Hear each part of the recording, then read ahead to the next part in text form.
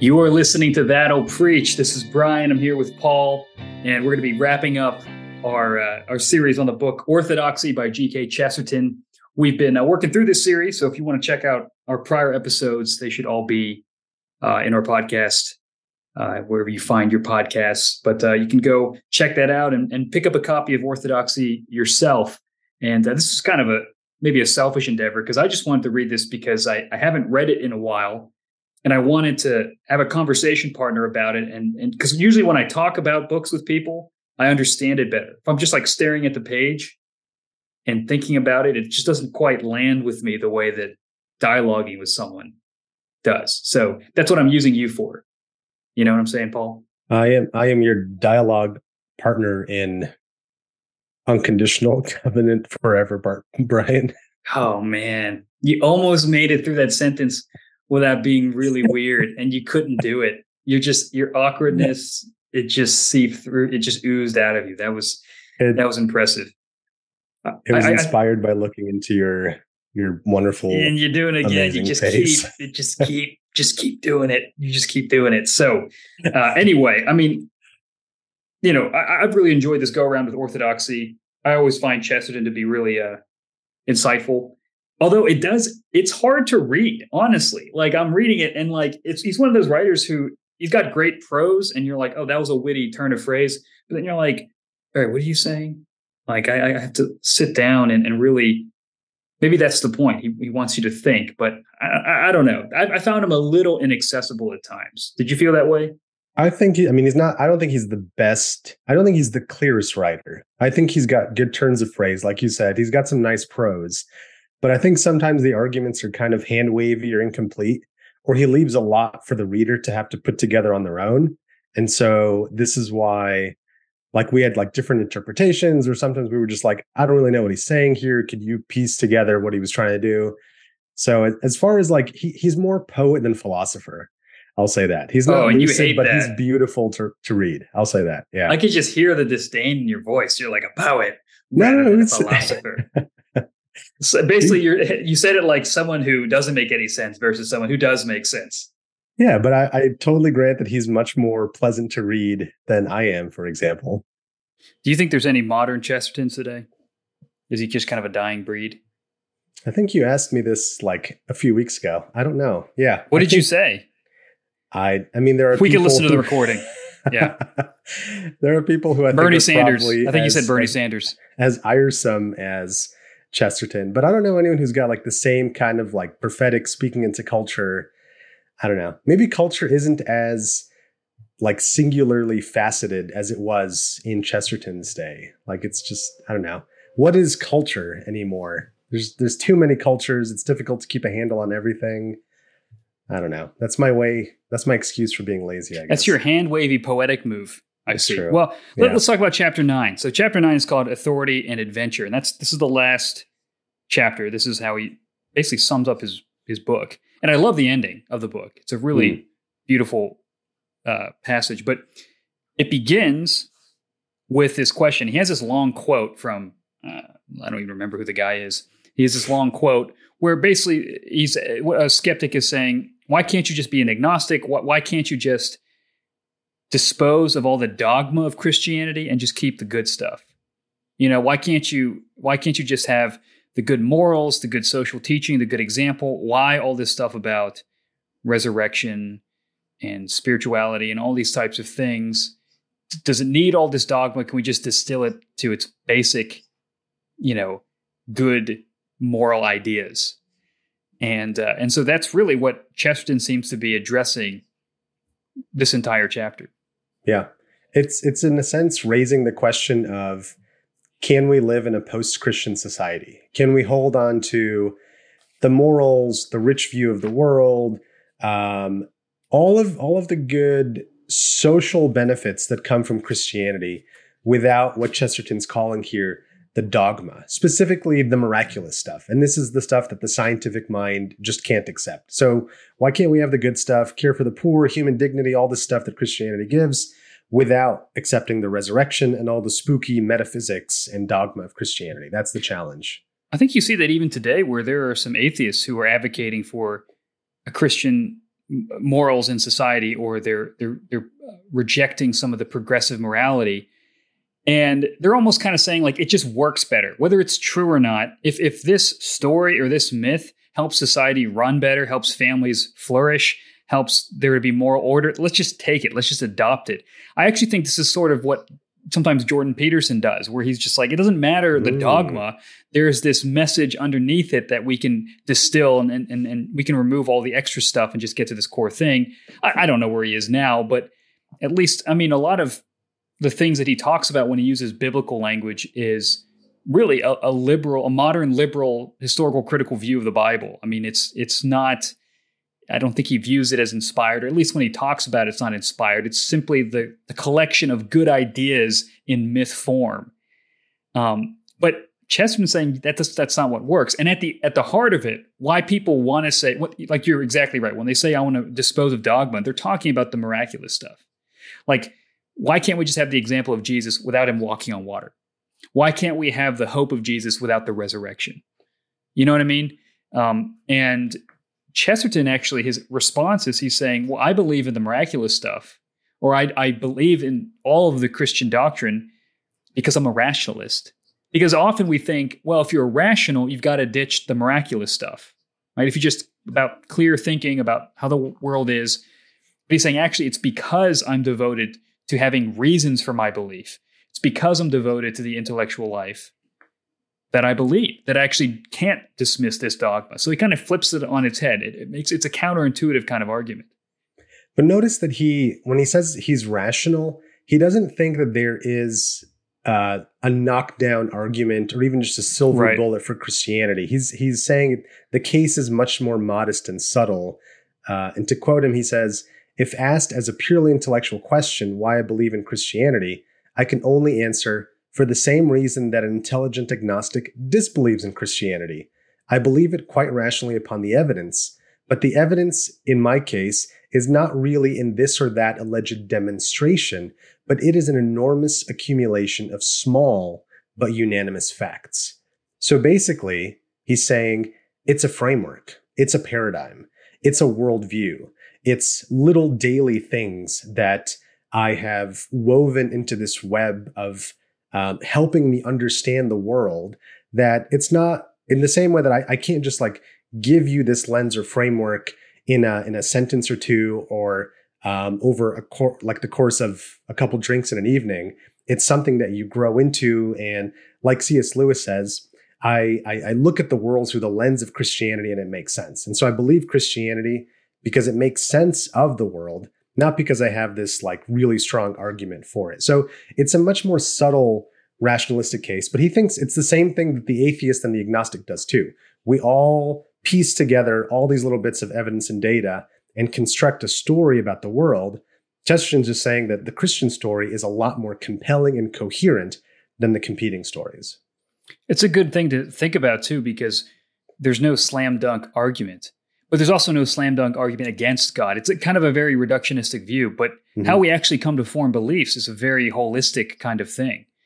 We're kind of weaving together our upbringing, our experiences, cultural experiences, things we've read, people we know, family members, all these types of things kind of form together to, they form together to make something plausible in your mind, right? And belief isn't just things that you're just like, I think this proposition is true, although certainly that's part of it. But I think he's saying there's more to it about being a Christian than just, I'm convinced of these particular logical arguments. But I think that the point is, you're offering a good point there where it's like, well, an agnostic is not, they don't have this slam dunk argument against God's existence. It's just a kind of observations, things they've experienced, things they've read, people they're around, and it forms this sort of composite where they go, I just don't know if we can know there's a God. So I think what Chesterton is trying to do is trying to level the playing field, because oftentimes, again, we think about people, it's like Christians are the blindsided ones. Christians are the ones who refuse to investigate, but agnostics are the ones who are really investigating. And he's going, actually, you're not, because there are many things that you haven't taken into account. And also you're doing the same thing. You're not as intellectual as you think you are in your agnosticism. He actually lists out 3 arguments. These are kind of like arguments that are just common. Maybe it's better to say these are sentiments that he feels people have, like agnostics have, that disprove God's existence. The first is that men are like beasts, that we just seem so animalistic.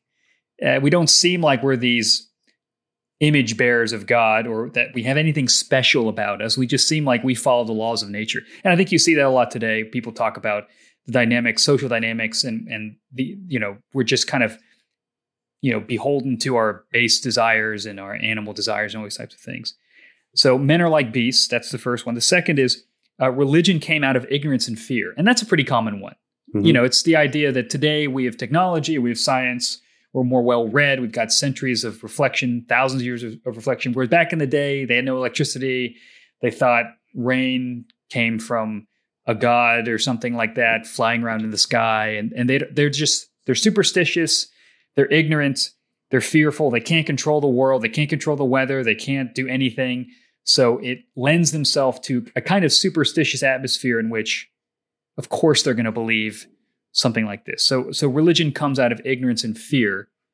That's kind of, we feel that's true even today. So we feel like men are like animals, and we feel like religion came out of ignorance. And finally, priests make society bitter and gloomy, which that one's actually true. Yeah, that one's actually true. Say, no. There's a point there. but there is this kind of vision of like even when we think about people being puritanical, like we think no fun and just dreary and gray tones and just rain and misery. Or you think about the medieval age. Yeah, you would love that.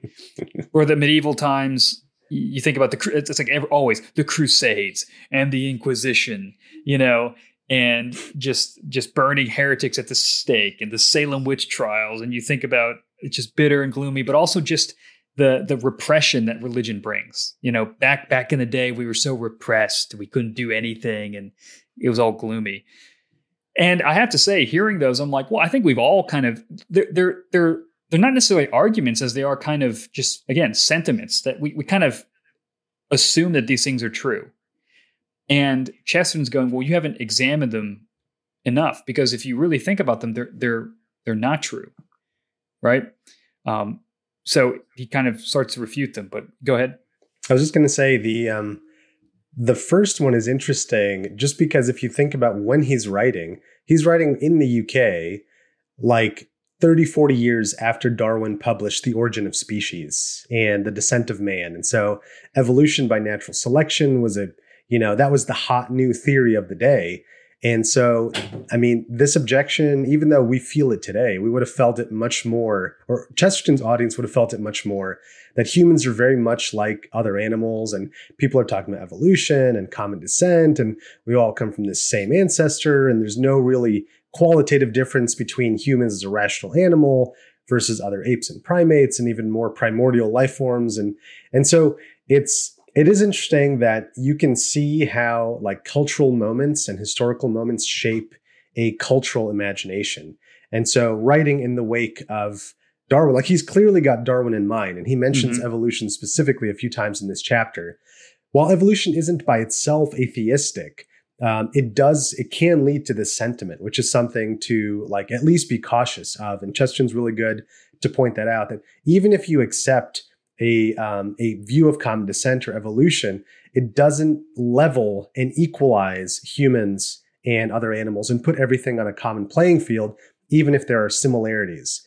But it's another example of how Chesterton really does know his audience, and you can see him as a good diagnostician of culture in his raising and observation of that sentiment. But what were you going to say was the knockdown of those three? Well, I don't know if it's a knockdown so much as it is he's sparring with common sense. And I think the agnostic argument that men are like beasts, we're just like animals, it seems like, oh yeah, that's common sense. Like if you just weren't trying to be pretentious and you just talked and observed and talked about the human nature, you'd be like, we're all just animals. But Chesterton goes, actually, if you use common sense, we're nothing like animals, or at least we are similar to animals. But what's crazy is, given that we're similar to them, how different we actually are. And he uses the example, I think, of like gorillas or monkeys, something like they all have thumbs, but they don't build like statues. They don't make art, but men do. So we both have hands. We both have a thumb, but something in man caused him to build cathedrals. That is not the case with animals. And I thought that was interesting because when you think about that, you're like, oh yeah, I mean, that's true too. And again, he's using common sense to be like, we're very biased, I think, and selective in how we gather support for these for the existence of God or anything like that. But I think it is true. Like he's like, man, think about actually how towering. He says the towering eccentricity of man over brute is actually proof of God's existence. That we are so advanced and so beyond, these apes that should point to something unique about humanity. Which kind of shows us the allure or the appeal of some of these sentiments, because there is some truth to them. And this is one of those things where, and in all of Chesterton's objections to these sentiments, he's not saying that there's no merit to them. Sure, obviously there's a similarity between humans and non-human animals. We're all biological organisms. You can look at social lives. You can look at the size of the brain. You can look at there's shared morphological, physiological features. But also, if you emphasize that to the detriment of looking at all the other evidence, the contrasts, right? You're just seeing like a tiny, tiny, tiny portion of the overall picture. I mean, it's insane to look at humans and not see that there's something qualitatively distinct about humans versus every other species on the planet. There's a rationality. No other species buries their dead. No other species makes art. No other species transmits and improves on information generation to generation.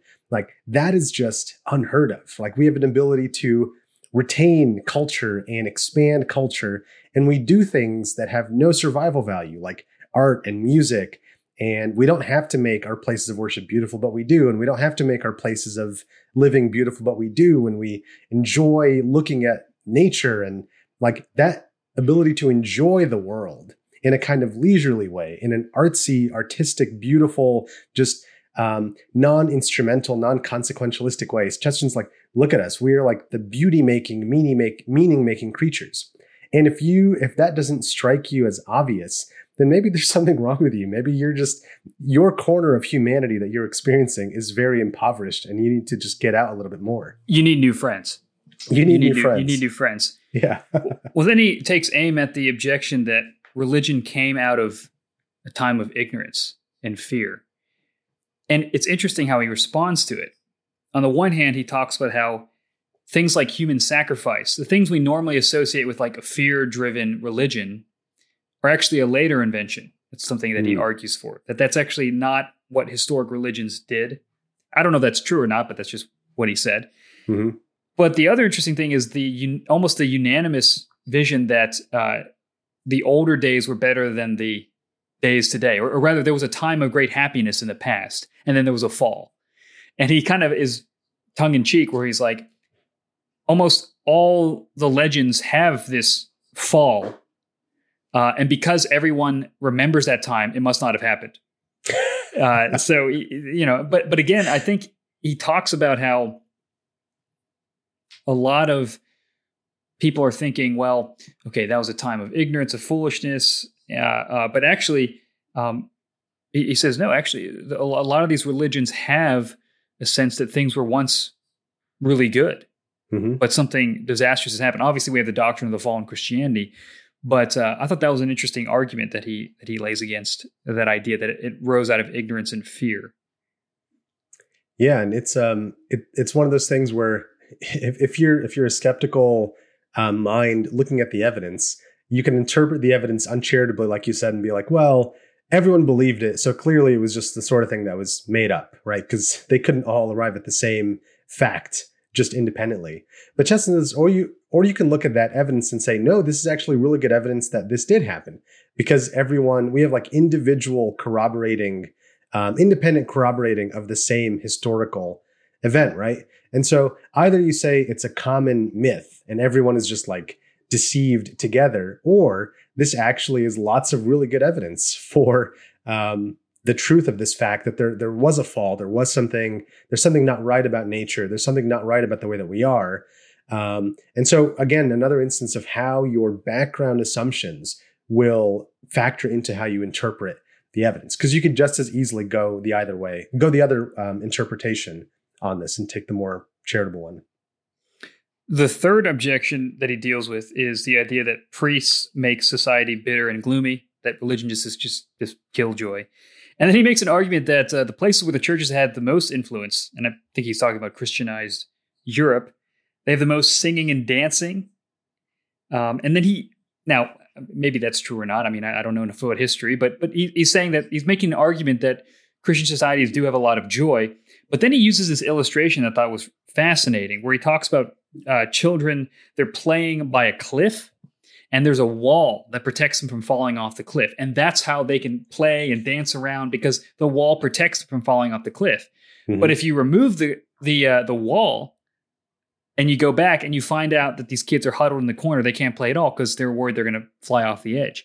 And I think he's making an argument for Christianity, that Christianity is that wall that allows us to have joy because it gives us, a fence, as to use, I think, what Chesterton speaks about in other places, like the wall is there to protect us from destroying ourselves, but also to preserve our joy so that our joy doesn't become our destruction. If you take the wall away, we jump off the cliff. I thought that was a fascinating way to describe sort of the social effect of Christianity. Mm-hmm. Not just the personal, but how it can affect the society. That restraint actually is what preserves joy. Yeah. Because it preserves you from going into vice. Even more than that it's Christianity that enables secularism and paganism. So the wall and the kids playing, he's imagining as, he's like, that's the pagan, that's the secular, that's the social world that we live in. But you can only have pagan, secular joys and delights and ideals if you have a Christian framework. He says Christianity is the only frame which preserves the pleasures of paganism.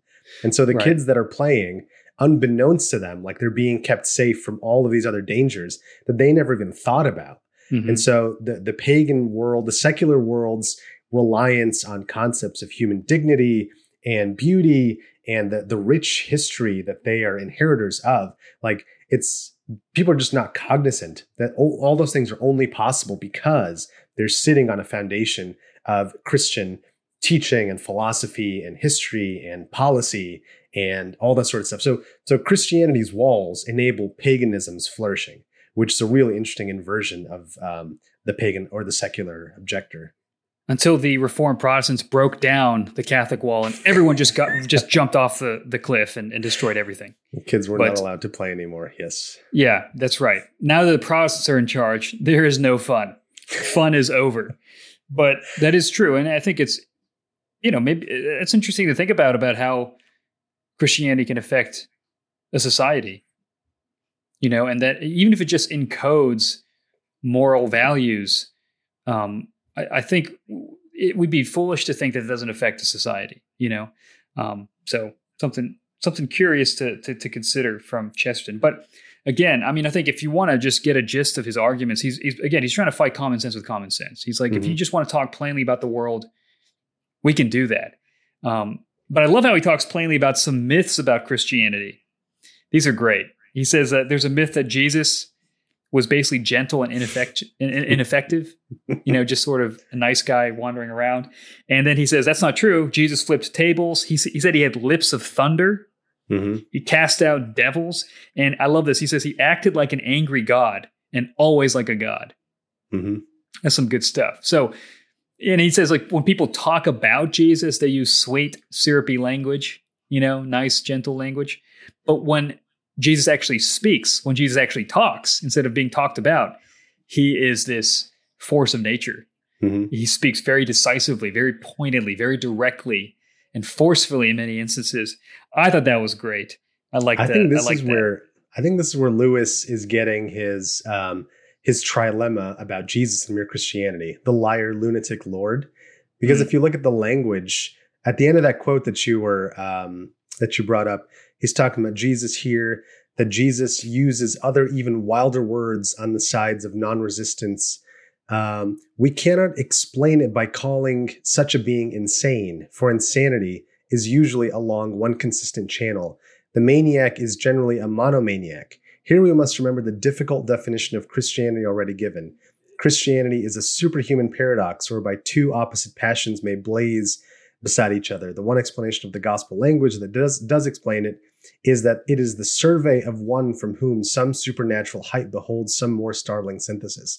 So back to the initial challenge, why can't we just take the good stuff and leave out the metaphysics and the doctrine? You can raise the same question with Jesus. Why can't we just take the good teachings and leave out all the other radical claims to divinity? Again, Chesterton says that they come together. You can't just separate out one from the other. And like Lewis argues, 50 years later, just a good teacher doesn't call themselves God and go around to the temple whipping people for defiling his father's house, forgiving sins, all this sort of stuff. So you can't have it both ways.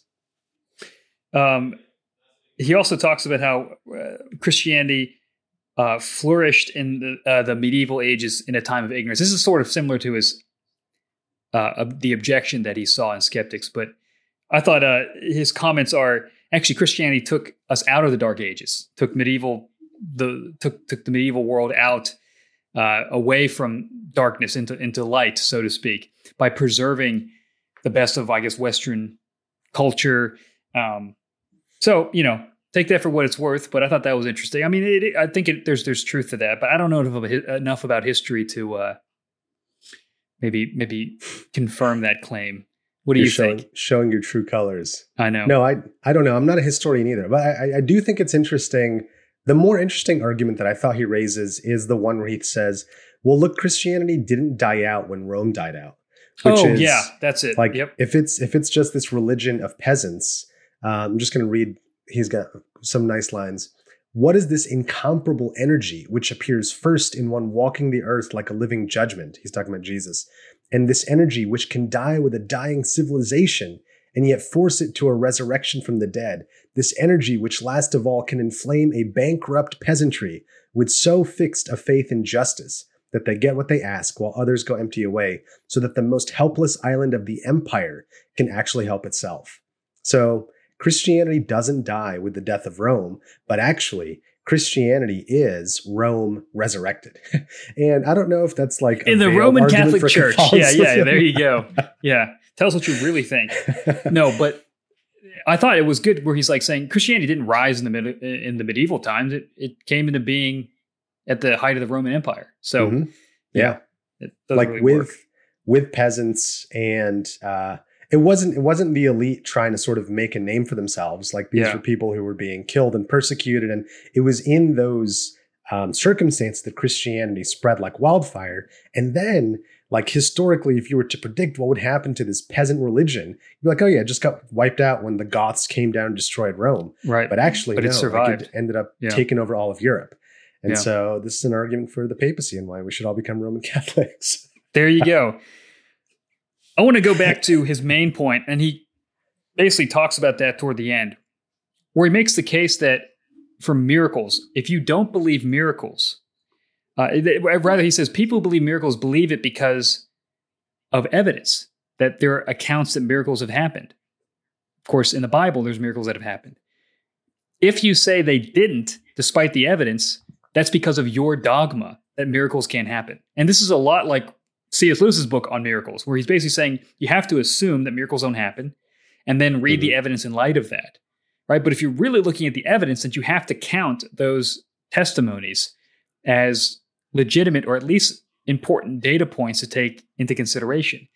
But I mean, I love that. I mean, he basically makes that case where he says, you guys are the ones with dogma because you're saying that there can't be anything outside of the natural world, that naturalism is true, materialism is true. There can't be a supernatural realm, any of these types of things. That's one horn of the dilemma. Either you are a dogmatist. The other horn of the dilemma is he thinks you're either an elitist. Because the people who are reporting miracle claims are peasants. And so he says, if you enlightened Englishmen reject the peasant story about the ghost, either because the man is a peasant or because the story is about a ghost, in one case, you're an elitist because you're deciding, I'm not going to believe anything that peasants say. On the other hand, I'm just going to adopt this dogmatism, this principle of materialism about this abstract impossibility of miracles. So either way, you're screwed. And it's a really effective argument in our day and age, right? Because no one wants to be an elitist. No one wants to be a dogmatist. And so I think that argument is very rhetorically powerful now. And so it means that we have to be open to the possibility of miracles. So we don't just end up saying, oh, look, it's only backwards poor people who believe in the resurrection. Or I'm just never going to believe in miracles just because I have this dogmatic principle. Both are errors that the modern mindset wants to avoid. And so I think Chesterton here is going to be really rhetorically effective, even in the 21st century. Yeah, he's basically saying either you deny that the person is worthy of listening to, or you just deny whatever they say because of a pre-commitment to naturalism. And he also says, look, it was like blue-collar fishermen who see these things.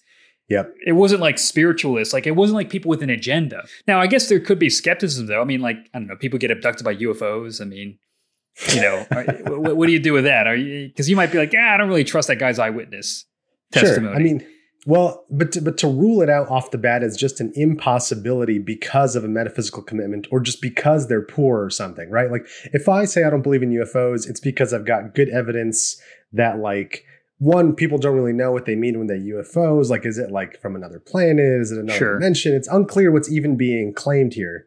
And so, like, I think the UFO example is a little bit different. But yeah, I think Chesterton does want to say you want to have an open mind, but as he says elsewhere, not too open that your brain falls out. There you go. One of his great illustrations too is he illustrates, having a father telling you that you can get stung in a garden, or like different aspects of like life, you know. And I think he says when a bee stings you, you don't go, well, I'll just take the kernel of like truth, or like I'll just say that that's a coincidence, when you know that your father told you that that's what's going to happen. Or he uses these experiences where basically that God, you find certain things that God says to be true. Why couldn't that lend God credibility about the things that that don't seem to be true yet end up being true? Maybe that's a convoluted way of saying it, but I guess it would be just if your dad's telling you life lessons and you notice that some of them actually do come true, you shouldn't pick and choose and be like, well, he was just right those few times. You might be like, no, my dad's trustworthy. And so if he tells me about other things that I'm not going to immediately see the effect of, I should believe him there. You know, if he tells me that the toaster's hot and if I touch it, I'll burn my hand, and that happens, then I could probably believe him if he says you need to get a good education and you need to work hard and you need to be, cordial to people or something like that. I think that's kind of what he's getting at. Would you agree? Yeah, I think so. And I think he's saying it's another example of you having this inheritance that you don't recognize later on. You don't recognize how much you owe to those formative people and years and principles and experiences. And you think you can go on with your life without those things. But whether or not you acknowledge them, they're always there. And it's another way of putting the point about Christianity, I think, that even if the secular mindset has espoused post-Christianism, it can only do so because it's been formed by Christian principles and people and minds and experiences. So I think maybe that's another example of that point. Even just the Western tradition of thinking, a lot of it has been shaped by Christianity, and just the way we look at the world has been shaped by Christianity in a lot of ways that we're not even aware of. And so if it's worked to make sense of the world for so long, and if we are finite creatures, then there are some things that we're not going to be able to uncover that we need, how would I put it? That we should expect Christianity to tell us things that we don't immediately think are like true. How could that be? Like, he used the example of original sin. That's not a very attractive idea. We're like, I don't like that idea. Like, I wouldn't come up with that idea. And yet you see that it's true. You see empirically over and over again that there's this thing called original sin that we all have, and it just proves itself over and over again. And so it's one of those things where our Father is wiser than we are, and that Christianity is wiser than our sort of man-made ways of constructing the world. And even if we try to construct like a post-Christian worldview, we can't do it without using the parts of Christianity or as a foundation to build that worldview on top of. Yeah, and part of the appeal of Christianity is it says the true thing, but the true thing that's not the obvious thing. And he thinks that's a mark of Christianity's. He thinks that's a mark of its truth, and so he kind of wraps up saying, all philosophies say things that plainly seem true. Right. But this philosophy has again and again said the thing that doesn't seem to be true, but is true. Alone of all the creeds, it is convincing where it is not attractive. It turns out to be right. So it's a philosophy that gets things right, but not obviously so. There's a little bit of, so in one sense, Christianity, there is a kind of commonsensical dimension to it, but there is also a kind of there's a deeper richness. Christianity says this thing that it is admittedly counterintuitive. Like you said, like about the fall, original sin, or the state of humanity. But upon further investigation, you go, oh, actually, it is true, even though it's counterintuitive or unattractive.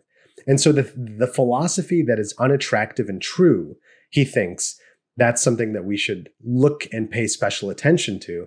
And so maybe that's his way of summing up the Christian picture. In some aspects, it's unattractive, but it is true. And that we couldn't predict that it would be true where it said it would be true, that is a mark in its favor. It's just like us, unattractive, but true. Right? We are the best apologetic for Christianity. The story of my life. It's not true at all. It's not true at all. But I do like that, where he's basically kind of humbling us, and he's saying that, in a sense, Christianity is wiser than we are. And that you can tell wisdom when things that don't seem to be on its face the way things are revealed to us. Like Christianity will say things like dying leads to life, and talking about humbling yourself, God exalts you. It just doesn't seem like we wouldn't. That's not how we would construct things, and yet we find it to be true as time unravels. And there's a lot to think about. But the best part, I think, of the book is his talk about joy. And he ends his book. I just want to read a little portion of it because I think it's so well written. He says that that he talks about Jesus concealing something. He said he concealed something. Solemn supermen and imperial diplomatists are proud of restraining their anger. He never restrained his anger. He flung furniture down the front steps of the temple and asked men how they expected to escape the damnation of hell. Yet he restrained something. I say it with reverence. There was in that shattering personality a thread that must be called shyness. There was something that he hid from all men when he went up a mountain to pray. There was something that he covered constantly by abrupt silence or impetuous isolation. There was some one thing that was too great for God to show us when he walked upon our earth. And I have sometimes fancied that it was his mirth, his joy, that was the secret of Jesus. He had this thunderous joy that he restrained because we weren't ready to see it. And I think that's really the heart of what Chesterton's arguing for, where he's saying that the problem is in us, that we can't see the beauty of Christianity.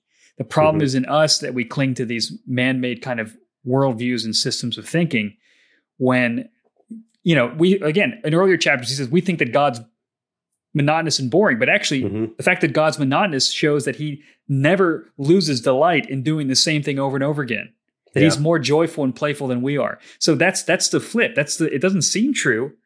And then he flips it on its head. It's like, oh yeah, God's boring. It's like, no, think about it. If he's causing the sun to rise every single day, there's a joy and a playfulness to God. There's a happiness to God that is beyond anything that we can imagine. And he's saying the same thing with Jesus. It's almost like Jesus is he's like sly. He's like kind of smiling at the corner of his mouth and just saying like, you don't understand the joy I'm leading you to. And isn't that the truth? I mean, I think part of conversion is realizing that God is good and that what he says and commands is good. And he's leading his people to a good place. And the fact that we don't see that says more about us than Christ. Yeah. And it's a Catholic argument for the importance and utility of regeneration. I mean, it's an argument being made by a Catholic for this very reformed traditional idea that until your affections are changed, you won't see the difficult things of the gospel as good and beautiful. And so in one sense, Chesterton here is challenging us. Why do you think that what you think is intuitive and attractive, that's where the buck stops? That I think the doctrine of the fall, that I think the Christian sexual ethic, that I think all of these difficult things in the Christian story are difficult or unappealing, why should you trust yourself that you have the right spin on these things, that you have the right assessment and evaluation of what's beautiful and what's good and what's ugly and what's repulsive? Sometimes we get those things right, but we should also have a sort of cultivate a healthy sense of caution that we don't often like. And he points to these examples. We get bored with the monotonous. We get bored with things that are difficult. We get bored with things that are good in themselves, the commitment, the rules. So we don't really have a very reliable sense of picking out the beautiful, the good, and the true. And so with that, we have to rely on God's miraculous intervention to cultivate in us a proper sense of seeing the good thing as good and seeing the bad thing as bad. And sin is what distorts and flips those two in us. And so it's a call to renewed affections. And until we have that renewed vision, we won't be able to see Christianity as beautiful in its totality. It's well said. It's well said. This is a great chapter to read. And I've certainly enjoyed this time in Chesterton's book, Orthodoxy. If you guys haven't picked up Orthodoxy, make sure you get it. It's a great read. Take your time with it. Hopefully this podcast series can be a helpful guide as you read through it. A lot of this is us just bantering back and forth, just trying to get a grasp on it. But I think that's probably what Chesterton would have wanted. He probably would have wanted Christians and skeptics alike to sit around and kind of go through these ideas and think about them and play with them and to really engage our minds, but also I think our affections. And he's a very witty writer. He writes very poetically. And I think it's an interesting example to help us think about how people are actually convinced of things. There's an aesthetic appeal too. There's a putting forth the beauty of Christianity and even the common sense of Christianity. We can get so lost in abstract debates that we miss the earthiness of Christianity and the humility of it. And I think there's a lot to be learned there. But make sure you guys pick up the book. And if you like this podcast, share with your friends, subscribe, follow us on Instagram. That'll Preach Podcast is our handle. And we appreciate you guys listening in, and we'll see you guys next week.